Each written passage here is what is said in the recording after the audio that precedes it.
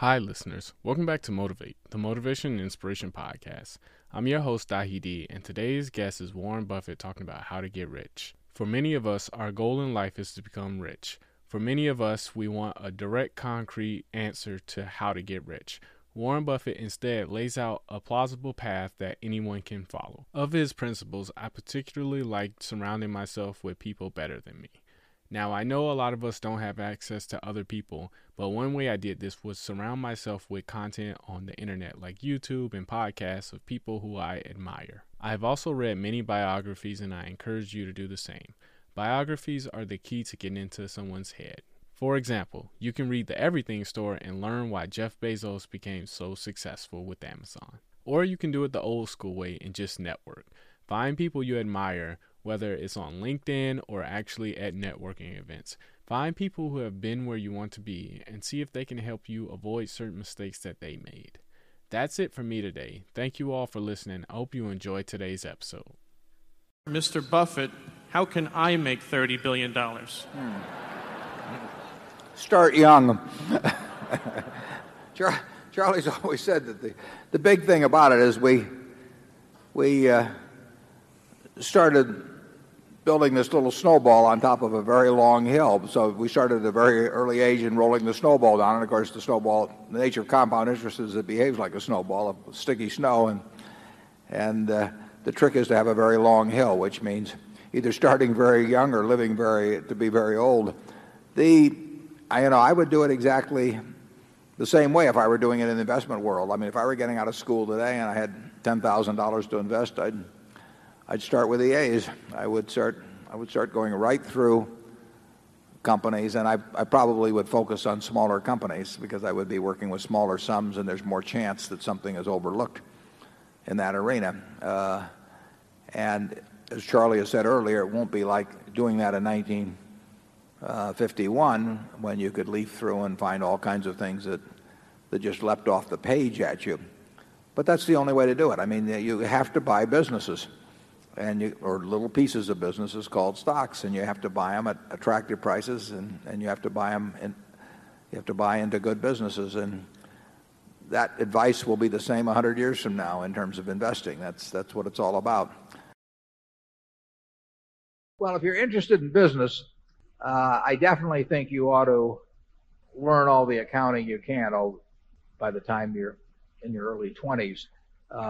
Accounting is the language of business. Now, that doesn't mean it's a perfect language, so you have to know the limitations of that language as well as all aspects of it. So I would advise you to learn accounting, and I would advise you to be, in terms of part-time employment or anything else, work at a number of businesses. There's nothing like seeing how business operates to build your judgment in the future about businesses.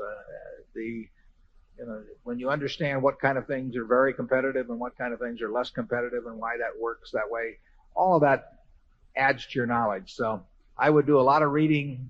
If you're interested in investments, I would take the accounting courses. I do a lot of reading about investments, and I would get as much business experience. I would talk business with people that are in business to find out what they think makes their operation tick or where they have problems and why. I just think you just kind of sop it up every place that you can. If I were working with a small amount of money, the universe would be huge compared to the universe of possible ideas I work with now. You mentioned that 56 to 69 was the best period. Actually, my best period was before that. It was from right after I met Ben Graham in early 1951.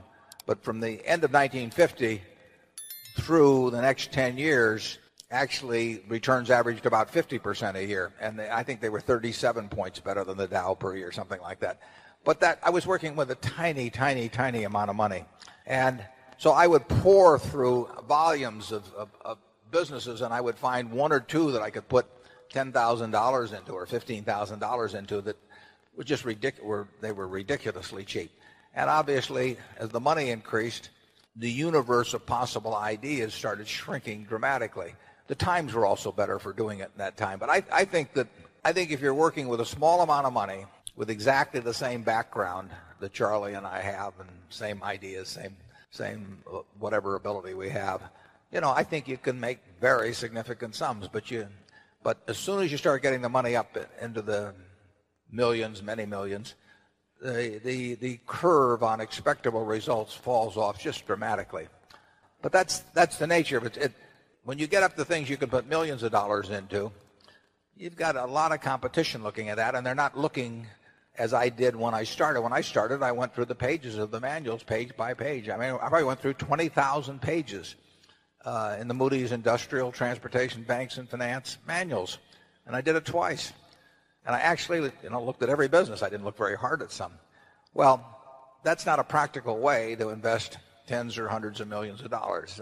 So I would say if you're working with a small sum of money and you're really interested in the business and willing to do the work, you will find something. If you were, there's no question about it in my mind. You will find some things that promise very large returns compared to what we will be able to deliver with large sums of money.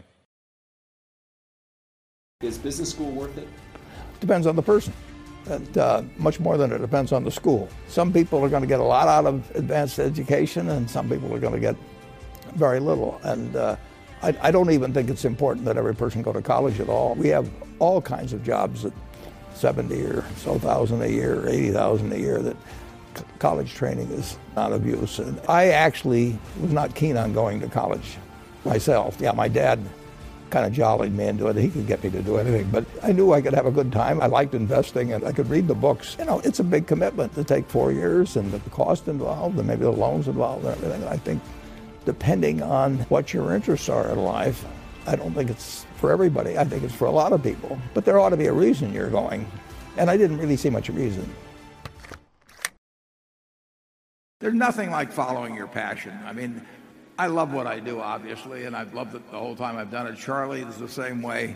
We have managers, they come, some of them went to business school, some of them didn't. They're all types.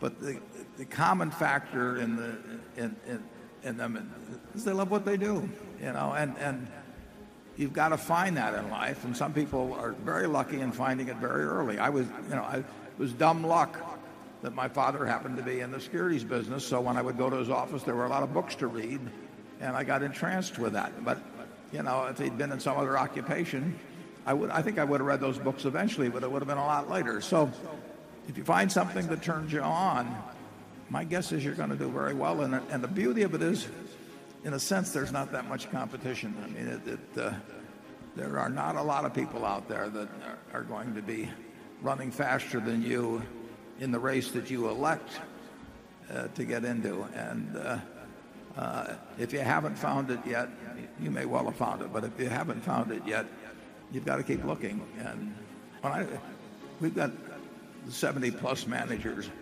Some of them didn't. We had one guy that didn't go to high school even, didn't he, Charlie? Oh, yeah. He quit in fourth grade, I think. Well, Mrs. B never went to school a day in her life, and when you go out to the Furniture Mart, I hope you go out this evening. We expect to set a record today in sales. What you are looking at on those 78 acres, is the largest home furnishing store, about $400 million of sales, largest store in the United States, and it comes from $500 of capital paid in by a woman that never went to school a day in her life and couldn't read or write. She loved what she was doing, and I tell the story. This is a true story. When she was well into her 90s, she invited me over to her house for dinner. That was very unusual. At a very nice house, 6 or 7 blocks away from the store. And I went into the house, and the sofa, the chairs, the lamp, the dining room table, they all had little green price tags hanging down at them. It made her feel at home. And I said to her, Mrs. B, you are my kind of woman, yeah? Forget Sophia Loren and all the rest. I mean, this is my kind of woman. She loved it, and she loved it all her life. And just think of what that produced. I mean, it's incredible. I mean, one time Dad used to quote Emerson that the power that lies within you is new in nature, and basically the power that was within Mrs. B was new in nature, and just over a lifetime it produced amazing things. So find your passion, and then don't let anything stop you. The biggest mistakes are the ones that actually don't show up. They're the mistakes of omission rather than commission. We've never lost that much money on any one investment, but it's the things that I knew enough to do that I didn't do. We have missed profits of as much as maybe $10 billion in things that I knew enough to do and I didn't do. Now, the fact I didn't buy Microsoft way back is not a foregone opportunity because I didn't know enough to make that decision. But there have been other investments where I didn't know enough to make the decision, and for one reason or another, I either didn't do it at all or I did it on a small scale. I was sucking my thumb when I should have been writing checks, basically. And those don't show up. There's no place where it shows missed opportunities, but I've missed some big ones. I will take a person graduating from college, and assuming they're in normal shape and everything, I will be glad to pay them, probably $50,000 for 10% of all their earnings for the rest of their lives. Well, if I'm willing to pay them 10% for $50,000 for 10%, that means they're worth $500,000 if they haven't got a dime in their pocket, as long as they've got a good mind and a good body. 70 years ago, I was in high school, almost a third as long as the country has been around. And when I was in high school, I really only had two things on my mind: girls and cars. and I wasn't doing very well with girls, so we'll talk about cars. But let's just imagine that when we finish, I'm going to let each one of you pick out the car of your choice. Sounds good, doesn't it? Pick it out, any color, you name it. It'll be tied up with a bow, and it'll be at your house tomorrow. And you say, well, what's the catch? And the catch is that it's the only car you're going to get in your lifetime. Now, what are you going to do knowing that that's the only car you're ever going to have and you love that car? You're going to take care of it like you cannot believe. Now, what I'd like to suggest is you're not going to get only one car in your lifetime, but you're going to get one body and one mind, and that's all you're going to get. And that body and mind feels terrific now, but it has to last you a lifetime. The key is to certainly, in terms of your personal life, the most important decision you'll make is the spouse that most of you will likely have. And it's very important to surround yourself with people that are better than you are. You are going to move in the direction of the people you associate with. So I've been enormously lucky in that respect. I mean, I've just had teachers and friends and a spouse that really was a better person than I was, and I had enough sense to learn from these people that life went better if you behaved better yourself. It took a while. So I advise you to seek out, as your partner in business, your partner in life, whatever it may be, look for the people that actually are examples to you, rather than somebody that you think you need to straighten out yourself. And simple rules like that, delighting customers, working through other people, associating with people that will cause you to move in a better path than you might otherwise have, they will take you so far in life that it's hard to believe.